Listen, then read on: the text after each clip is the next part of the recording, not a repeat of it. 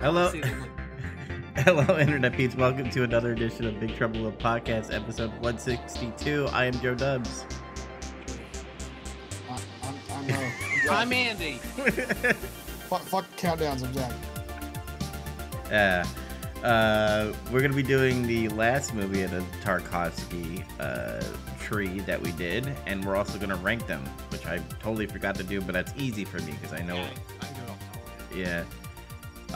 But before we get into Stalker, guys, what the hell you been watching, playing, or doing? Zach, go first. I've been watching some random YouTube stuff. I've started watching, one of my friends linked me this really long form entire series review of like Resident Evil a guy did. And depending on what game or franchise you're talking about, I could watch people have different takes on it or whatever and never get really bored of hearing what they have to say. Why would you waste your time reviewing all the Resident Evil stuff? That sounds like a huge, it seems like you want to throw your life down the drain. You just talk about Resident Evil just on the internet, right? No, Funny there's jokes. worse things to talk about, I know, there's definitely worse things to talk about. like Final Fantasy. Yeah, okay. But or Dragon Quest, who even cares? Anyway, All of Japan. just who cares? Still been plugging away at Persona and Forza, and I'm inching ever so closely to actually finishing the vanilla content. I'm like right there. I'm at the end. I figured out the mystery behind Mentos, as I call it, Mementos.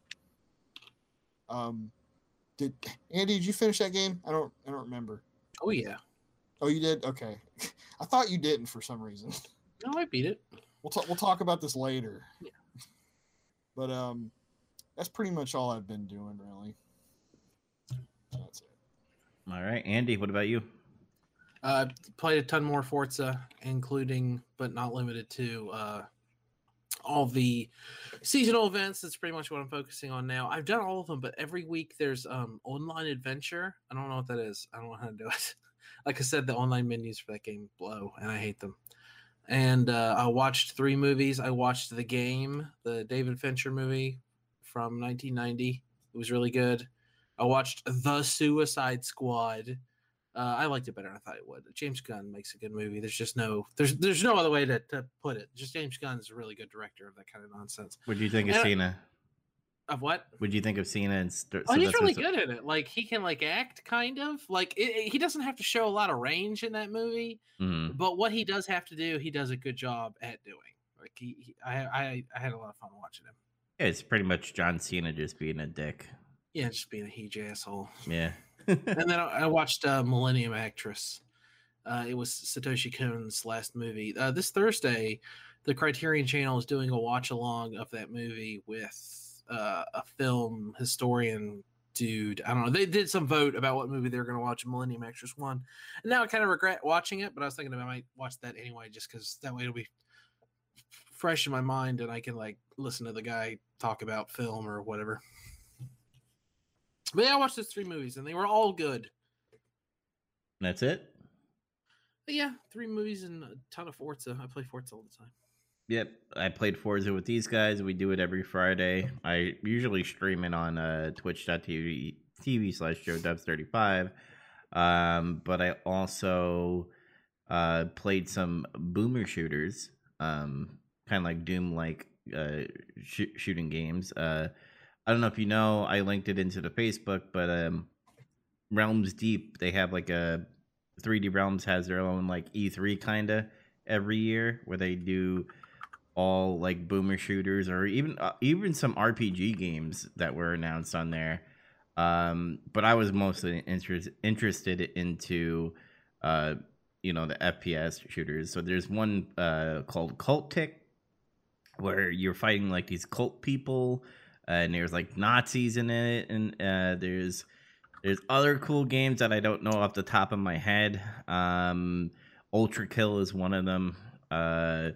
There was like 2 World War II games where it's kind of like Do you remember old school like Fallout or maybe like SWAT 2 on like how it's like point and click kind of thing, but it has like an overhead view of the map? There was two world I can't speak today. World War II games that I don't know the title of, which I will probably put in the description. Where you're fighting Nazis or you're fighting like demon Nazis and stuff. Realms Deep had a lot of games where they wanted to show you that you could flush a toilet. Me and my friend counted 7 toilets during that press conference, which, by the way, was a hefty 4 hours of nonstop games. Jesus Christ. Romero showed up during Realms Deep. Apparently, Realms Deep, Saber Games or something like that, and what's the other company? I think it's either Slipgate or Splitgate. They all joined together and they're going to be doing games together. So I heard that's a good thing, but also heard it's a bad thing because apparently id Software people said that there was a snake inside their company, which killed the company. And they believe it was like Tim something. There was rumors going around, but I recommend checking out Realms Deep on Steam. All their stuff that were on sale.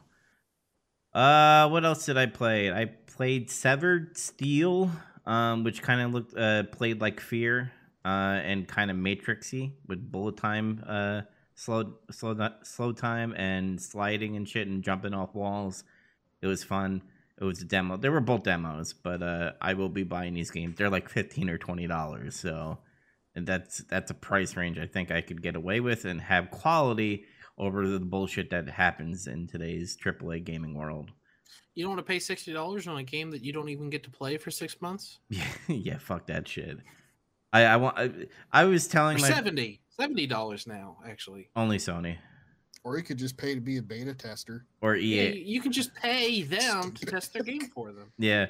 EA right now, I believe EA and Activision are the only 2 AAA companies that are pushing the $70 thing. Xbox is going to keep their games at $60 first party. Or, by the way, if you get Game Pass, it's going to be on there day one. I've noticed Sega is keeping the $60 price tag, too, so far. Yes. But other than that, I mean, I don't... I watch Oni plays the videos that you recommended. Oh, yeah. But good. But that's about it. I watched a bunch of them, too. They started playing Worms again, and they put some of those videos up, and I watched them, and they were funny. All right. So it's time to talk about some Stalker. This movie, I'm going to say right off the bat, probably the best movie out of the 3. Tarkovsky has a way of how he does things with movies. I was actually, after I watched this movie, I went to like reviews, and you could tell the normies between the people that actually like movies and stuff. Like some people go like, "Oh, you see the themes, you see why he did it this way. I saw it in school or I studied movies." And then you see the people who like fucking Michael Bay and be like, "It's so boring. Why did they have like fucking 7 minutes of just looking at grass?" And I'm just like, he's trying to like portray this journey that these 3 guys are going on. Which, by the way, I do like that there's like no names. It's Stalker, it's Professor, it's Writer. I don't even think the wife has a name. It's just my wife. This is my wife. Yeah. But here's what I think the story is, in my view, is I think Stalker is some type of journey of maybe religion in a way to find hope and to find happiness. And the zone that they keep on going to is, I guess, maybe some type of, I don't want to say heaven, but I want to see like what they ask for. Like they're kind of like going to a person of higher power and be like, I want this, and that person delivers it. But I may be wrong. What do you guys have to say about this? Well, it's kind of unfair because I know that in his diary, Tarkovsky talked about how this movie is supposed to be a commentary on trying to be a creator under a oppressive government, a government that controls media or censors people, and like trying to be a writer, or in this case a filmmaker, and trying to get that through. That's some of the major themes of the movie. And then of course also there's the overt theme of your conscious desires versus your subconscious desires. Zach, what about you?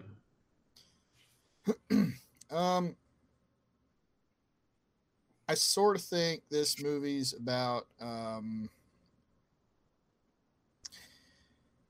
that sucks. I just lost my train of thought. but what was I trying to think? I mean, just in case anyone wants to listen to this and not watch the movie, which first of all, what the fuck's your problem? I understand it's 3 hours, but anyway, just to give Zach time to gather his thoughts.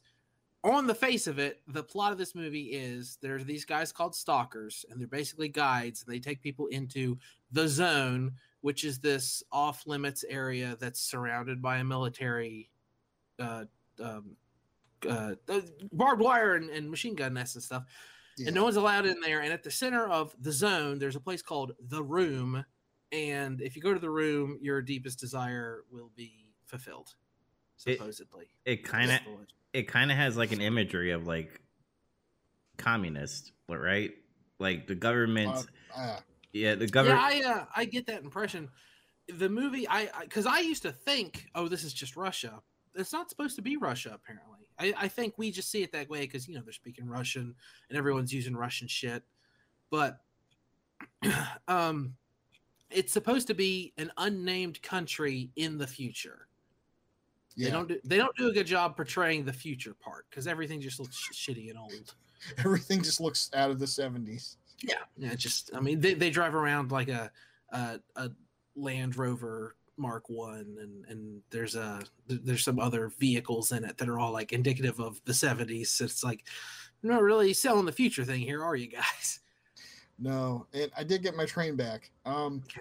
I was gonna say that going off what Dub said about them trying to find happiness or whatever really people really desire and stuff.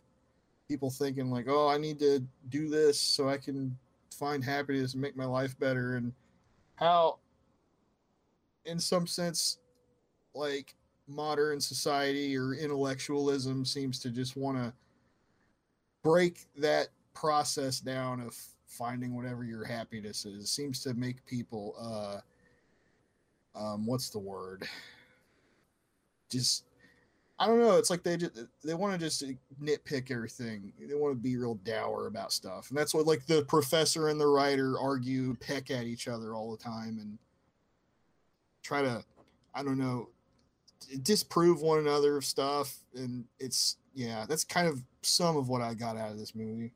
They have a lot of good dialogue back and forth because he like calls him something. He's like, was that your best insult for me? Or something like that. He just calls him a hack fraud essentially in like a really elaborate way. Yeah. There's a lot of like navel-gazy philosophizing in this movie. And for some people it might be a little heavy-handed, but it's kind of part of the movie. Like Dubs was saying, there's a lot of, well, why does he just do this for like 7? I think when he lays down when they're resting and he like falls asleep with his hand in the stream and the camera just like looks at shit in the water, you see like an old rusted gun and a newspaper and fish in a bowl and a mirror. The mirror is like a real famous thing. That shot takes like 7 or 8 minutes. And personally, I'm invested the whole time. It's interesting, and I'm thinking about stuff the whole time.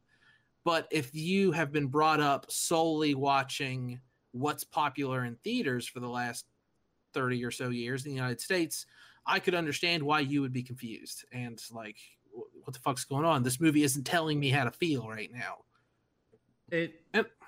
I think you're supposed to do that on your own, as far as trying to find feelings. And like how I felt about it, when it comes to a religious stance, might not come from a person who's not religious at all.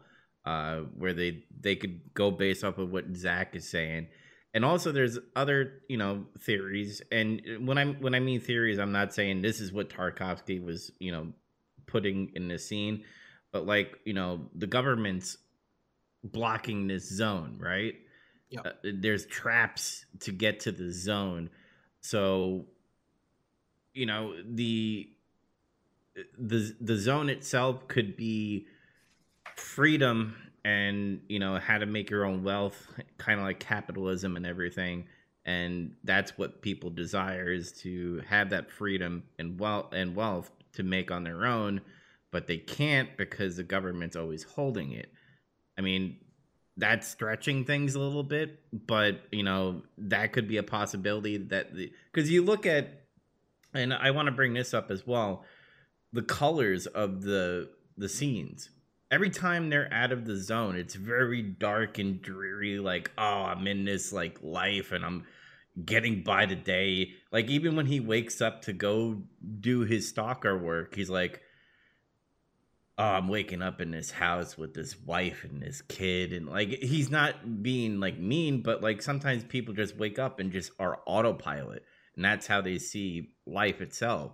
But like when he's in the zone, everything is colorful. Everything is what he wants. That's where his happiness is. And he does say that when he's crying and shit, when he's getting knocked around by the professor and writer.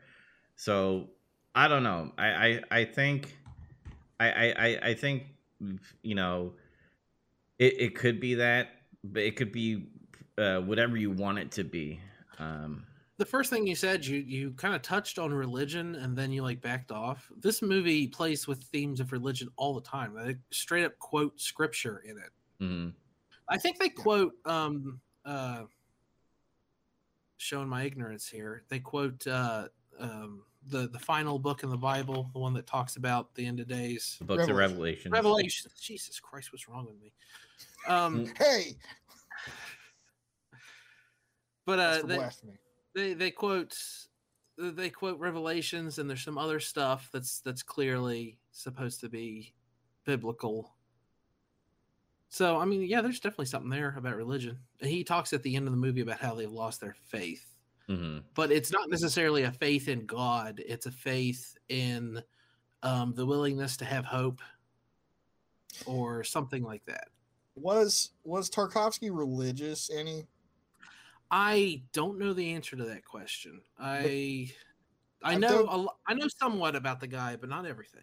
Because I've done some reading about him, and I noticed he seems to always want to put religious stuff in his movies. I think one of his big first movies was just straight up about religion, Andrei Rublev. Yeah. And he that was one of the things he had to fight with the Soviet Film Committee about all the time, was like the religious stuff, because they were super anti-religious. Right. And it just made me wonder if in the last movie he tried to make there had a lot to do with it. There was like some big religious stuff in it. And Grishkino, I think that's the name of the shortened version of that film committee's name. They just came in because he gave him a fake script to show that no, there's no religious stuff in this, and they basically just came rolled on the set. Hey, what's up? What's this? You lied to us. He got so pissed he just destroyed the script and destroyed everything in the film and just left. Mm-hmm. So it must be important to him. I don't know. Well, what I like about this film is and what he does, because a lot of when it comes to, and when I say normie, I mean like casual moviegoers, like they always want everything explained to them. They want tons of exposition to explain why, this is happening. Tarkovsky just doesn't give a fuck. Like he'll just put that in there and just leave it as it is and make you think. For example, I love the whole, what is actually the zone? You never find out what the zone is all about. Why is the daughter crippled, and why can she move objects with her mind? You don't. It's kind of implied that there's a lot of radiation in the zone, and it has probably affected him. So that's why Stalker's children are so often, what do they call it, zone touched or whatever. Mhm. They called her a mutant straight Yeah, up. they straight up call her a mutant too. But this the whole idea of the zone, it makes you think about two things from Russian history, right? Yeah. I'll give you guys a chance to jump in and say what they were. Chernobyl, duh. Tunguska, less duh. Yeah. Well, Chernobyl was like, that was before the fact when Stalker came out, but yeah. Tunguska, that's a whole other one. The meteor, I think, made me think of that immediately. Right. The meteor puts you in mind of Tunguska, but like the effects of the zone puts you in mind of more of, and just the general urban decay kind of puts me in mind of Chernobyl. Supposedly, like the people that guard the Chernobyl site, they were calling themselves stalkers. They called themselves stalkers for a while, yeah. I guess it's important. We'll just go ahead and double back a little bit. Stalker is based on a book, Roadside Picnic. And it deviates from the book kind of a lot, but at the same time, it kind of takes a lot of the same premise. In the book, the zone is just straight up the consequence of extraterrestrial meddling. Something happened, and now there's a bunch of alien technology in the zone, and stalkers make their living going into the zone, pilfering alien stuff, and then selling it on the black market. And also acting as guides, taking people in to do stuff. And there's still like a room kind of idea. I haven't read the whole book, so I'm not an expert on this, but they do deviate quite a lot. And there's, of course, a lot more happens in the book, as always happens. The book serves as the inspiration for the movie, and the book also serves as the inspiration for the video game Stalker, if anyone's curious about the weird connection there. What's weird about, like, because you mentioned about alien stuff, like when he's trying to like maneuver around that dude on the motorcycle, I don't know what it is. I don't know if it was the sounds that Tarkovsky used. He used it like it was very alien-like, and that person on the motorcycle was like, I don't know, a human that's kind of like lizard people, little people.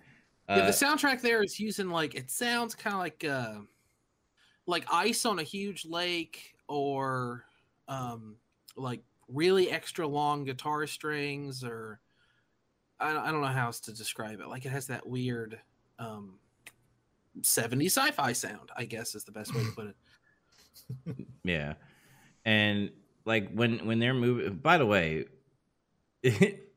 every soldier or whatever person, like sometimes they didn't hear that vehicle like get started and move away. Like there's like nobody in the alleys, and they just kind of ignore it. Well, it was the future. It was an electric Land Rover. Okay, yeah, okay.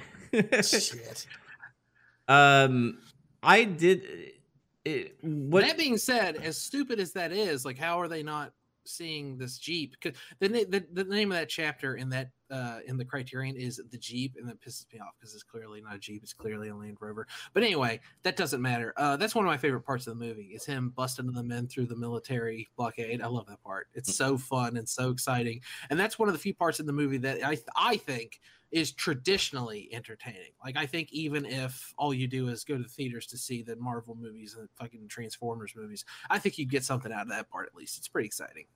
Yeah, the whole like getting to the zone was pretty interesting. It kept me wondering where they're going. Like that's why like I felt like I was part of the 3-man group, because you're just like, why is he telling him to go forward, and you know why does he get freaked out in the sand room? Which, by the way, that shot of the sand room, fucking amazing. Yeah, I don't know if you noticed. Obviously, our audio listeners won't be able to see this. They chose it as the cover for the novelization of Roadside Picnic. Yeah, and because it's such a cool shot, and the pipe and stuff. The meat grinder. Yeah, they kind of like talked about like other people. Like, was Porcupine like his brother, His mentor. his mentor? Porcupine had a brother who Mm. died. And you know, they tell you that you have to be careful or you get diced or whatever, or you die or whatever because of the traps. My other question to you guys is, what was that thing that jumped out of the sand? There was like a scene where something looked like it jumped out of the sand a little bit, or it did like a slow-mo. I don't know if you guys caught that. I did not. Remember. No, because it was weird because it just looked like a string. It kind of looked like a worm that just like flung out of the fucking the sand. I was like, wait, is that? Because in my back of my mind, I was like, this is kind of sci-fi to me when I'm watching this, which it is classified. It's classified as a sci-fi movie For sure. And the whole time I was waiting for like whatever to show up in that room or whatever's gonna be in the trap. So like when I saw that scene, I was like, is that just sand being flinged around? Maybe that was just sand that just clumped up or whatever. But I don't know. I thought it was an alien, but it wasn't. Another weird thing is, did that phone ring by itself? Yeah. Yeah, it wasn't plugged in. It's supposed to be some weird, creepy, spooky shit. And then the professor calls and does that weird conversation. It fucking gloats. Yeah. Like, that part is so cool because you're like, what the fuck is he talking about? Because he just calls him. He's like, yeah, I found it. Yeah, I'm gonna do it. Yeah, well, I guess fuck you. You fucked my wife, so go fuck yourself. Yeah. And that whole, I'm paraphrasing. Yeah, that whole scene was weird too, because during the journey, like the professor was hanging around with the stalker, right? And then the writer was the one that was going ahead, being like, "What are you guys doing? What the fuck? I'm just gonna go. Let's go." Right there. Then he takes out a gun and he says, "You don't need a gun. You put that gun away." I like the part. Remember the tanks. Yeah, and then he puts the gun away, and then they get to the room, and now the professor wants to blow up the room because he doesn't. Am I saying this right? That he doesn't want other people having this power, pretty much? Yeah. That was his whole plan. He brought what do you say, like a 4 kiloton device, 20 kiloton bomb, 20 kiloton bomb that he built with his friends. Oh, how nice! And he smuggled all the bits in. They're all in his pockets. He puts the bomb together, and he doesn't want a bunch of would be, what's he say, like kings, tsars, and Führers coming here. Mm-hmm. Yeah, and like, oh, my greatest desire is to rule.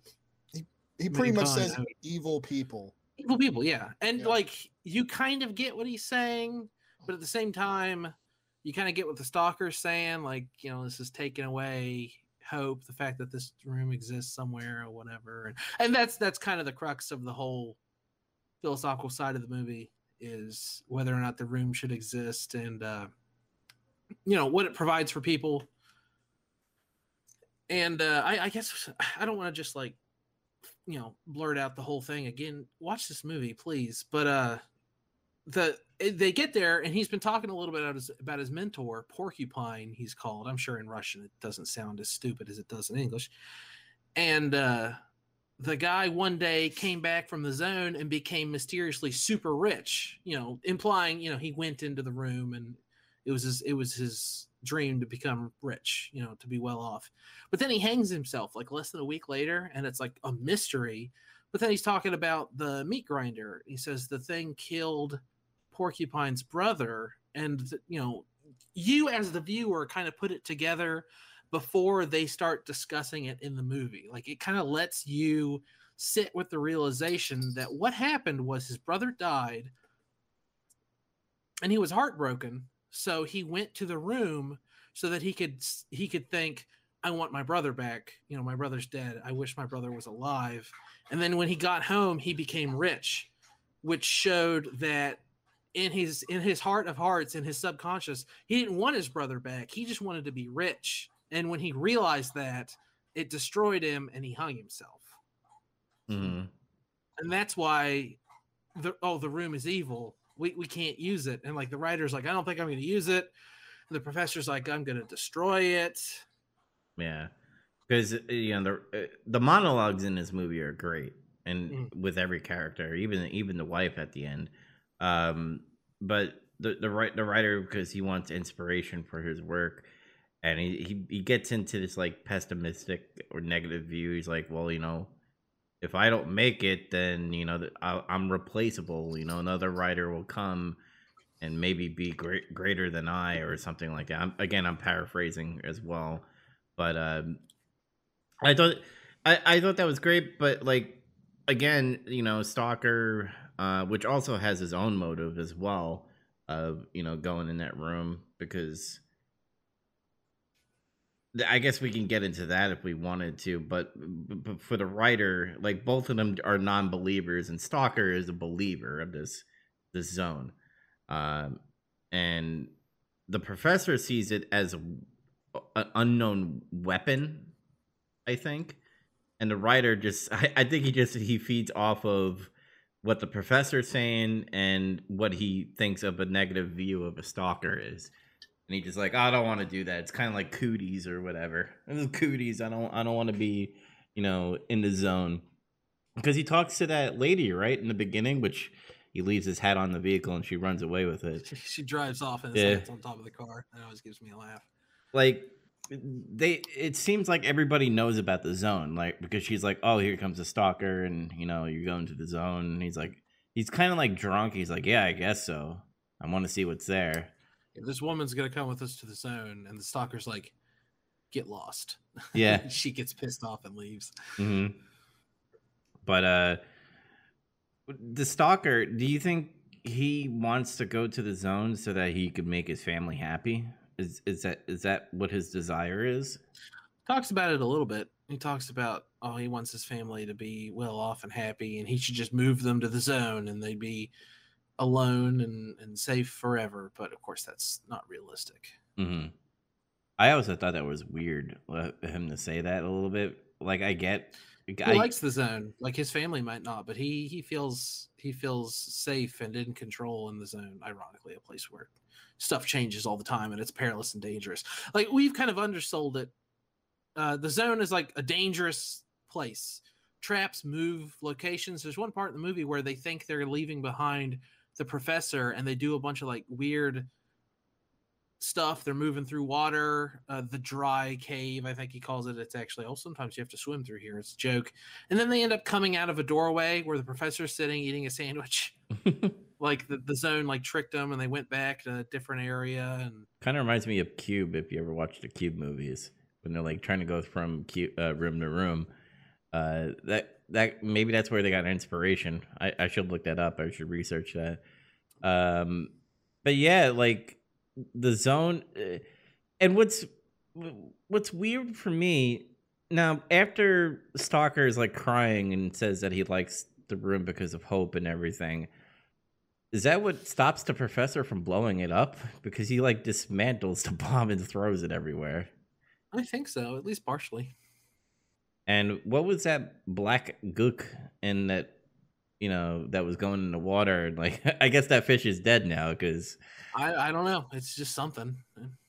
Bomb components. They were trying to make it a cool shot, I guess. I don't know. My mind was going, like, is the water getting contaminated by whatever just happened in this room right now with the non-believers in a way? By the way, how great is that whole sequence where they sit back to back for several minutes, and then it rains, and then it doesn't? I love that part. It's one of my favorite parts. Tarkovsky loves rain, by the way. He really does. He really loves rain. Scenes like that, and a lot of other similar scenes, like the mirror in the creek when they're taking a nap. Tarkovsky, it's not so much that he's like, I made the reference earlier. Oh, this movie's not telling me how to feel, because you're used to, when you watch an American movie, there's like a soundtrack and there's a lot of stuff going on. And have you guys ever seen someone will change the soundtrack and it changes the mood of a movie? Yeah, like something's funny, and then they change the soundtrack and it's like suddenly creepy or something like that. There's lots and lots of those kind of tricks in American movie making, but in Tarkovsky's method, there's none of that shit. It's just, you're in the scene, you're with the characters, and it lets you work things out on your own. Like you're with the characters and you're thinking, whether it be about philosophy or about nature or about dreams or whatever you're thinking about, that's what you're getting out of that scene. And when we talked about The Mirror, we all three had slightly differing interpretations of big parts of that movie. And I think this is that in microcosm. I think there's a lot of scenes where you watch, he falls asleep, his hands in the creek, and then you see all this stuff in the water, and then you see him wake back up. I think each person watches that and they come away from it with something different. Whereas if you watch, again, I'm trying to get away from this thing where I look down on, cape shit Hollywood movies. They're fine, they're entertaining, I like them too. But if you watch The Suicide Squad, there's no scene in that movie that is ambiguous. Everyone's coming away with the same thing in that movie. Oh yeah, and when I kind of talk shit about it, like when I say normie or casual, because people just want to go to the movies, have fun, and that's fine. If you want to do that and everything to be explained to you, that's fine. If that's what you want, then it's definitely there. But some people want to reflect, to look at art, and there's movies for those people too. Yeah, in a way, it's kind of like Tarkovsky's like like an indie band or an indie something compared to the mass majority of what he does things. But yeah, there's different things. Like not every, if I get home from work after a long day, I'm tired, and someone's like, hey, let's watch a movie. Do you want to watch Workmeister Harmonies or do you want to watch Cannonball Run? I'm going to watch Cannonball Run every fucking time. Does that mean Cannonball Run is a better movie than Workmeister Harmonies? Almost definitely not. Yeah. But it's that kind of thing. Like in the past on this specific show, I've been pretty down on Western filmmaking just because I think I'm so much smarter than everyone. I'm not. That's not what I'm trying to say. It's just this is the perfect example of that other movie making thought. And and these scenes where nothing happens, that's one of the best examples, I think. Yeah. Do you think the daughter at the end will be drafted into Professor Xavier's School for Gifted Children? Probably. Yeah, probably. My thing is like, because you could tell kind of with facial expressions, but was she sad in any way that she had his powers? She looks melancholy to me. She reads that poem, and I think it's about love. I don't know. All of Tarkovsky's movies have like fucking poetry in them. I guess his father was a poet, I found out recently. Yeah. So poetry always meant a lot to him. And I want to say, oh, it's so great. Oh, it's so moody and cool. But every once in a while during the poetry parts, I'm a little like, this is more verbose than it needs to be. We can cut this down a little bit. Well, yeah, because she reads that poem and then she like moves the glasses until the one falls off, and then that's when you get that forgive me on my classical music, but was that Ode to something? Ode to Joy? Ode to Joy. Yeah. Ode to Joy. Dun, dun, dun, dun, dun. Yeah. And that was going off, and the train tracks were like melted with that song. What's the deal with when every time a train goes by, it's blasting classical music? Is that a thing that I'm unaware of, or is that just some kooky future Soviet shit? I don't know. I have no idea. I just kept on thinking like, because when I think of sci-fi, I think like an event is going to happen or something's about to emerge. And when waiting for the alien mothership to turn up. Not even that. It's just her. She's doing this powers, and you think like maybe she's gonna, I don't know, go off and hate society or whatever because she's gonna carry the place up a bit. Don't come to school tomorrow. I don't know. Don't go to the zone tomorrow. Hey, kid, I like you. Don't go to the zone tomorrow. But like, that's what I kept on thinking, and that's where it ends. And I just want to touch up on like, when the stock. Why does that happen? Can we discuss that? What? I've thought about this a lot. I love this movie. I think it's a masterpiece. But what the fuck is up with that ending? What is it trying to tell me? What does it mean? What themes does it sync up with? Is it hope? Is it supposed to be like, oh, her legs don't work, but she can move shit with her brain? Like, what's that got to do with the rest of the movie? It's so bizarre because the rest of the movie has had such a light touch when it comes to showing you its sci-fi nonsense.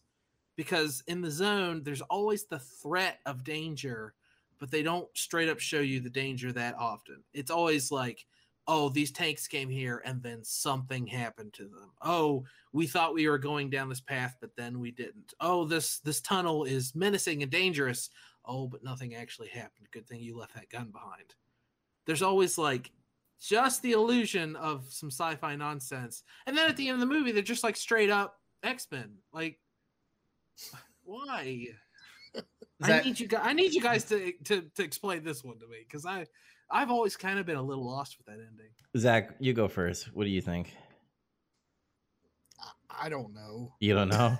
I don't fucking have any idea. I got a negative reaction out of that ending, and I'm not saying negative like, oh, I hate it. I think it ended on a negative note, because he went through that zone, had that interaction with those two people, and then when he got out of the zone, which, by the way, that transition of, you know, the black gook in the water, and then like they're back in the bar, the pub, that was kind of weird to me. It's kind of like they like transported they transported back to, you know, where they started. What did they discuss on the way back? Like after this huge fight and argument, and like the guy's gonna blow it up and then he decides not to, and then they sit there in silence.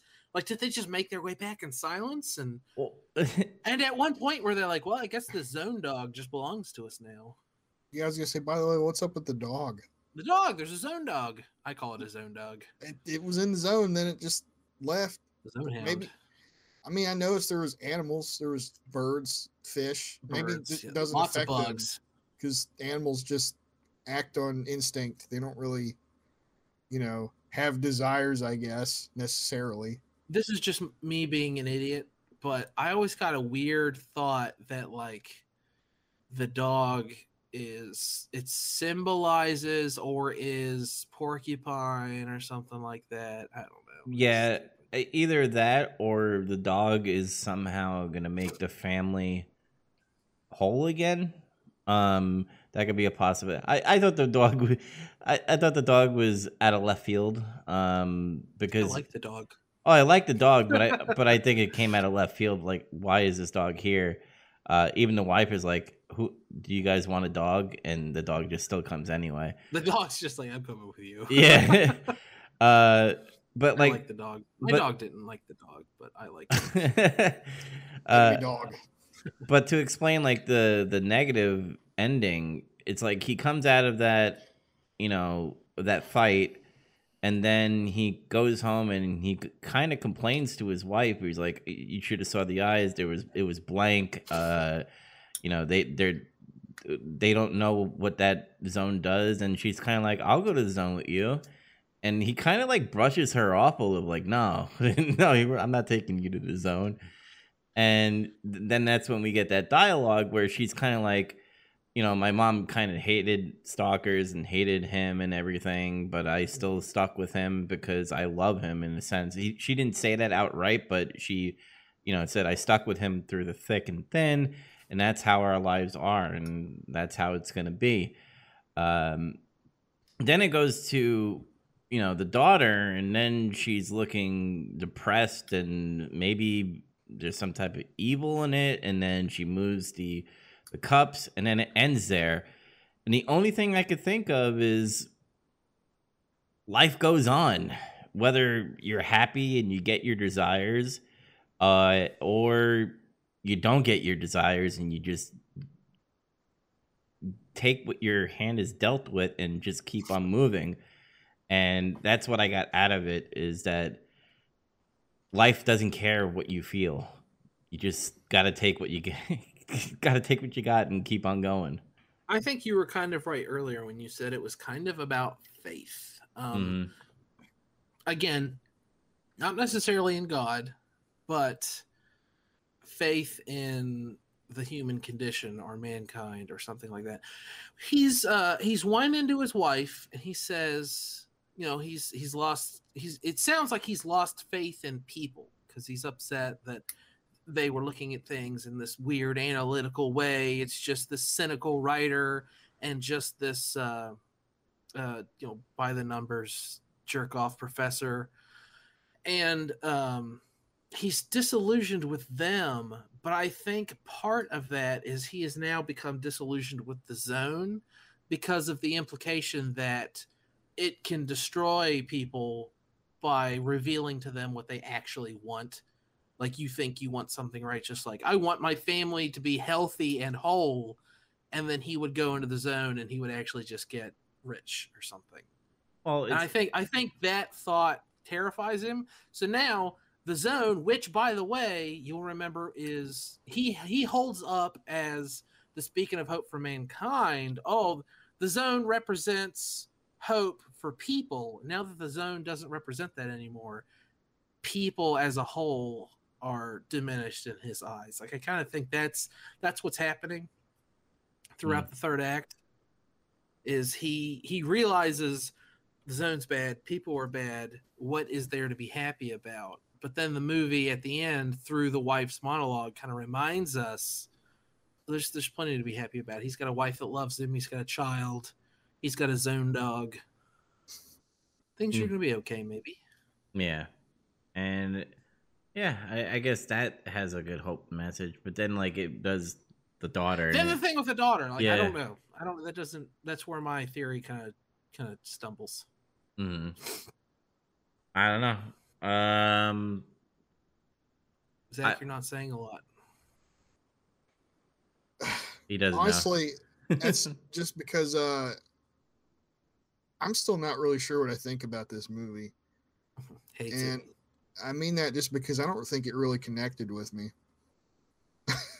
It's probably the one I like the least out of all these three. Oh shit. Wow. Yeah. I get everything it was trying to do and whatnot, but I just felt like it. I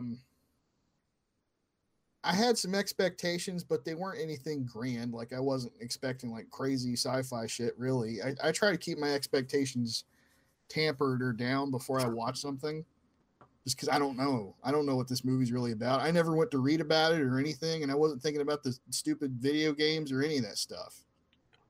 And like, I went into it and like, I don't know. It just didn't really do it for me. Real quick, I think talking about what Zach thinks about this movie is way more important. But you said you weren't thinking about the video games, soccer video games. Who gives a fuck? Kojima, admitted fan of Tarkovsky. He's talked about him on several occasions. Did this movie influence Death Stranding? Say yes, because the answer is yes. Yes, I could definitely see it. I thought when I was playing Death Stranding, I thought about Stalker constantly. I can see that now. Yeah, now that you mention that, I didn't really think about it at all when I was watching this movie. I did it the other way around, obviously, because I saw Stalker a few years ago, and then when I played Death Stranding, I was like, I don't know a single other human being who has both seen Stalker and played Death Stranding. This is driving me crazy. And now I finally can talk to you guys later about it. But hold that thought real quick, because we'll be right back. We'll take a commercial break. We're gonna hear from fucking Mattress Company or Manscaped or I don't know. Manscaped. I'm gonna put a really hot girl up. Shadow Legends. Be right back.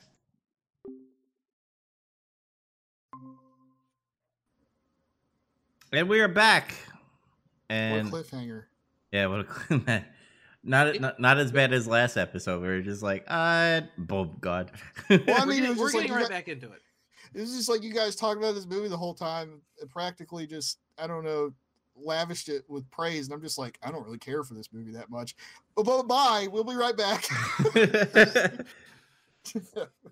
Well, it's not that I dislike it. I don't really dislike it. I'm just kind of ambivalent about it, really. I think you should watch it again one day. I think you're gonna realize a lot, because the first time I watched this movie, I remember thinking, "Oh man, this isn't everything it was built up to be. When this movie got a Blu-ray release from Criterion, it was like a big honking deal, and the Criterion subreddit wouldn't shut the fuck up about it. And it came out right before one of their big 50% off sales, and everyone was buying it. And I thought, you know what? I like sci-fi movies. I like Soviet Union bullshit. I'm gonna watch it because it was on the Criterion channel at the time. And I watched it with a friend, and I came away from it thinking there was some stuff in there I liked, but overall it was just okay. And then later I tried to watch it again, and I didn't finish it this time, but on the second viewing I got up to when he starts to go off, Ryder starts to go off on his own, and someone says no, go back, and they never figure out who said it. I got up to that part, and like that time it was landing, and I was like, I'm gonna have to watch this movie again. But it's fucking 161 minutes. Like, this is a long honking movie. Mm-hmm. So I kept getting scared off of like fully committing to watching it again, and then luckily we watched it. I finally got to watch it again, and this time, like, oh, this movie is really good. Obviously, at some point I bought it because I have a problem, and that problem is Criterion Blu-ray ownership. But I watched it now after having watched some of his other stuff, and I still really recommend you guys watch Ivan's Childhood because it's not stupid. Okay. I'll elaborate. Solaris is about this weird sci-fi planet that creates exact duplicates of people in your dreams. The Mirror is about your childhood self reflecting on your present day self, and it's a non-linear narrative, and it's weird and confusing. Stalker is about this genie room in this Chernobyl zone where stalkers take people to make wishes. It's not weird bullshit. It really is just about a kid who wants to help the Soviet army in the Second World War, and he wants to help them like spy on the Germans and a bunch of other stuff, and about he probably shouldn't be doing this stuff, but they kind of like go along with it because he's actually helping them. And it really is just a drama. It's just a good movie, and it takes place during the Second World War, so it's interesting in that way. And I really think it helps you get more in the mindset to appreciate the other stuff. And obviously you guys liked the other movies well enough, 2 or 3 of them, but everyone listening to this, including you two, you should watch Ivan's Childhood because it has a lot of his tricks and stuff in it, but it's not turned up to 11 yet. I'll watch all his movies. It's because it was 2 out of 3 for me. That was like that hit, and I was like, yeah. After this, I have put Andrei Rublev. It's the only other Blu-ray that Criterion has released of his on my wish list. I plan on getting it in November during the next half off sale. But he has other movies, including 2 more that are supposed to be his other 2 masterpieces: Nostalgia and the one where the house burns down. God damn it, what's that movie called? It's the last one he did, isn't it? Yeah, Sacrifice. The Sacrifice. Yeah. The Sacrifice and Nostalgia are both also supposed to be really good. And all I know about them is in The Sacrifice, a house burns down, and in Nostalgia, a guy lights a candle and walks across an empty swimming pool trying to keep it lit for like 7 minutes. 9 minutes, I counted. 9 minutes. Okay. That's all I know about them, but I'm told they're good.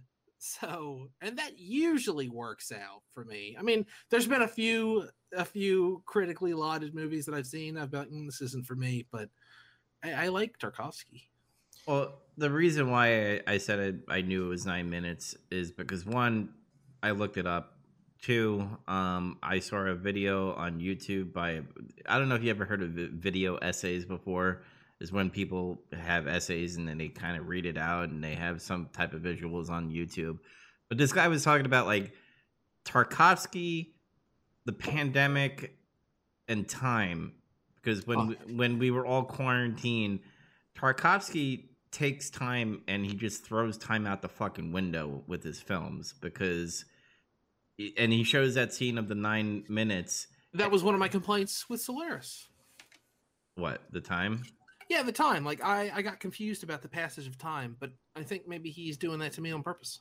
Yeah, because the person in the video essay, he's like, what you're seeing right now is nostalgia, and a guy lighting a candle, pretty much explaining the same scene. He's like, how many times did the candle go out? And the candle goes out twice, but the whole scene takes about 9 minutes, and it's just like, to us, days are longer than years. The years are shorter and the days are longer. Pretty much that's kind of how Tarkovsky's time goes, where you're just like, you're in this one scene that feels like a year, but then like it speeds up and then they're like years in the future and you're just like, what the fuck is going on? So I saw it. There's a Brows Held High video that starts with him talking about that scene as well. Mm-hmm. So yeah, I guess we recommend it, but it seems like Zach less recommended than both of us. I can't personally recommend it, but I would say like, because it's held up. So like going back to like my expectations of what this movie were, all I ever heard was it's really good, it's really good, it's really good. I didn't get stuck on the sci-fi thing or anything like that. I didn't expect, like aliens, necessarily crazy shit or anything. It just didn't really hit for me. So I'll say if you're curious and you want to see it, go ahead, but I cannot personally recommend it. Well, I do recommend it, but maybe don't make it your first Tarkovsky movie. Maybe not. Yeah, I recommend it. So I guess we're going to go into ranking. So I'm going to go first on my personal ranking. I'll go from bottom to top. So number 3, The Mirror. Number 2, Solaris. Number 1, Stalker. Mine's pretty much the same. Yeah. Okay. And Zach, what about you? It's a Stalker, Mirror, Solaris. Wait, Solaris is last or first? No, Stalker's last. Oh, so Stalker's last, The Mirror's in the middle, and then Solaris is first. I mean, it sounds like what makes the most sense is, well, it would have to go, Well, the final ranking, I mean, since me and you, Andy, are similar, Zach has to fight why Stalker should be number 3. I'm not going to fight that. Okay. I know, because I admit I'm like the weird odd man out on this, and I'm just like, and again, it's like I don't necessarily dislike this movie. All right, so let me put it this way: you don't have to fight it, but I want to hear why you think The Mirror is better than Stalker. For one thing, it has a lot more brevity to it than Stalker does, and it still does this meandering, what the hell's going on? I don't know bullshit. Mm-hmm. In fact, I think it does it even more than Stalker does. Mm-hmm. But it's a more concise film. Because I was sitting there thinking, like, while I was watching Stalker, like, man, I think they should have probably took half an hour out of this. I think maybe. But yeah, I might have liked it a little bit better if that were the case. If there was a cut of Stalker that got rid of him waking up, his wife becoming hysterical that he's going to stalk, and then also cut out some of the poetry. I don't dare second guess Andrei Tarkovsky. He's a super famous filmmaker, and he's made several masterpieces, and I have only made shit. But I'd love a cut of this movie that ended with them all sitting back to back and it raining in that building. Oh yeah, that would have been a better ending. If it would have cut from that to the end in Russian, oh man, that would have hit just right. I would have liked that a lot. You hear train tracks, you hear a train clacking, you hear "Ode to Joy." Yeah, that would have been good. But like, yeah, and I didn't like the ending. The ending was fucking weird. Like, I don't know. And this is just nitpicky. And and one more thing before that is, I'm not complaining about scenes where he lingers on stuff. And like it's like I was saying in Solaris, I like when he's like for Chris Kelvin's standing there looking at the reeds in the water. That was awesome. That's art. That's cool. And there's stuff like that in the mirror too. Like when, like I don't know, his mom's standing there in the rain. It's rainy. It just looks cool. No, you're right. There is scenes I would have got rid of. I like sometimes he lingers too much in Stalker. Real quick, an interesting side thing about this movie. He shot this movie pretty much twice. Yeah. They shot this movie on, I guess it was experimental film or some nonsense. I'm not sure. And they sent it to Moscow to get it developed, and it was like all green. It was all tinted green, and it was like all screwed up. And he got pissed off and fired a bunch of people, including the cinematographer he'd worked with on The Mirror, who he was like, I guess, friends with. But in his diary, he talked about the guy was a huge dick. So I don't know. And he was doing another film on the side while filming his film. So. Yeah, and the cinematographer is also doing his own thing. Then he hired someone else, and they started filming it, and he hated what that guy was doing, so he fired that guy, and then they basically filmed the whole movie again, and that's what we saw, is the third try at making this movie. And they pretty much recorded almost the whole movie, and then like a quarter of it, and then finally everything that we saw. Now, this is tragic. With modern technology, we could color correct that stupid green film and like see what he was originally trying to do, but it was all destroyed in a fire in the late 80s. Oh, yeah. So it's gone forever. That's what I was gonna say. I was wondering what that fucking. I want to see that cut. I want to see it so bad. Yeah. There exists people, Russian film critics and professors and stuff who have seen both versions, and some of them say there's not as much of a difference as you think there's going to be. So I think they're trying to like tell the world, don't worry about it. But fuck them, I want to see it. I want to see it so bad. I'd still want to see it. Yeah. Yeah, definitely. You can't trust the communists anyway. We got to see both sides. No, I'm kidding. We call it. Which, by the way, kind of makes you think a little bit, because after this movie, a lot of the cast and people who worked on the movie died because of the contamination and all that stuff that they were. They filmed near like the chemical plants and stuff, and Tarkovsky, his wife, the guy who played the writer, I think, and a bunch of other crew all died of the exact same kind of lung cancer. Yeah, so it makes you wonder. It seems pretty obvious what happened. Yeah, it kind of makes you wonder if all that shooting time that they had to do a lot of times could have harmed him. Yeah. Or the state assassinated him. He did eventually move to Italy. Italy. He went to Italy a bunch. Like, yeah. And then he decided to live there, and he was kind of defaming communism. Like the West was holding him up as, look, this is one of their greatest minds, and he hates communism. Look at this guy. Yeah, but there were documents after the fall of the Soviet Union where the KGB was discussing assassinating him. But I did look into it because we discussed it on another episode, and I wanted to be a little more informed. There's no real proof that they did it, but there is, in fact, declassified documents that say, hey, should we like kill this guy? The fucking director of the KGB back then wanted to. Apparently. Yeah, he said we should do this. Yeah. And then cancer did it for them, as far as we can tell. Yeah. Going back to what I was saying, I was like, I'm not gonna fight over whether or not Stalker should be number one in this. So, okay, it is what it is. You can feel vindicated in that the majority of film goers agree with you.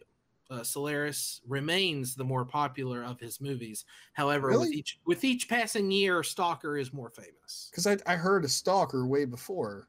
I never heard of Solaris till we decided to do this. Solaris has been famous due to its association with 2001. Yeah, way longer. Like Stalker started. We started seeing Stalker turn up at like film festivals and on college campuses later than Solaris did. Now, like Solaris got like a theatrical release in the United States. Stalker was like, I'm in film club at Columbia University and we're watching some shitty, terrible 35mm print of this next week. That kind of. Do you think if Tarkovsky and Kubrick were still alive today, would they if they would box? I do. They would box. No. If they would collab, you think? No. Directors don't like collab. Well, Tarantino and Rodriguez collabed once, so I guess I already proved myself wrong. But I don't think that's a thing. Spielberg and George Lucas collabed. That's true. I don't know. Because no, I don't think they would. Because their filmmaking styles are just not similar.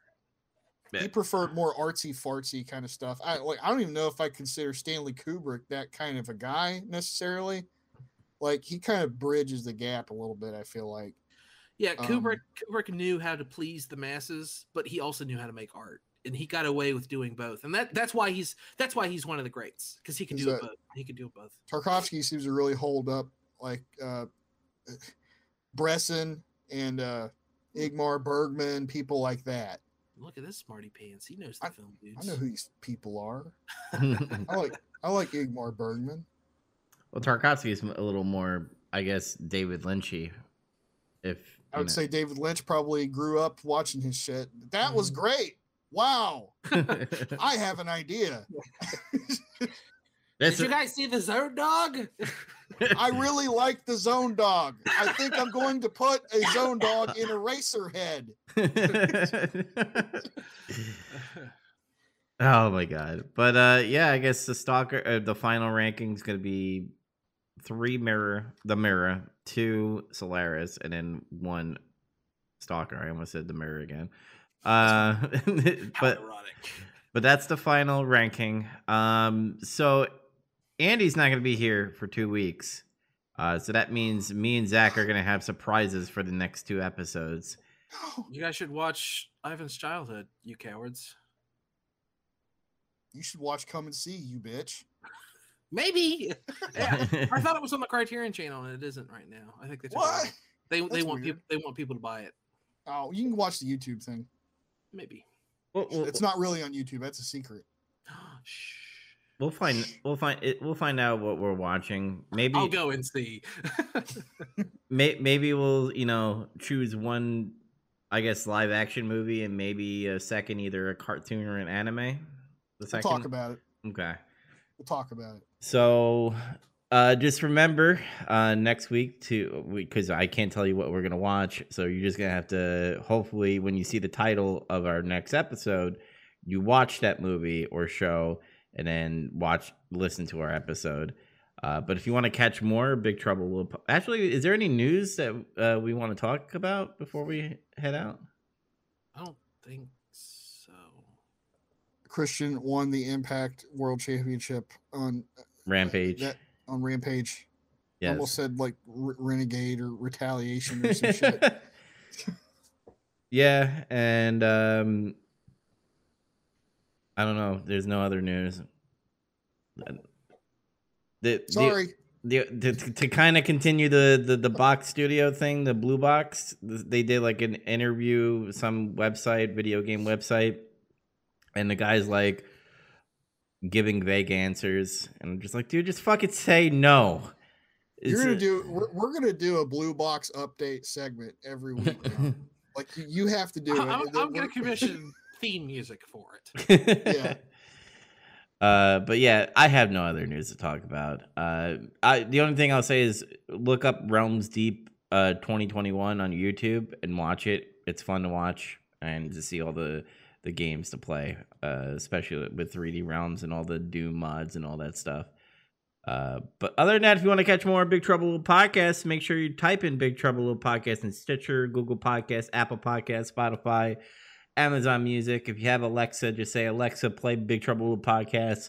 I don't know if Siri works. She might do it. She might not. She might say, let me look it up, and then give you like a bunch of lists of Big Trouble Little Podcasts.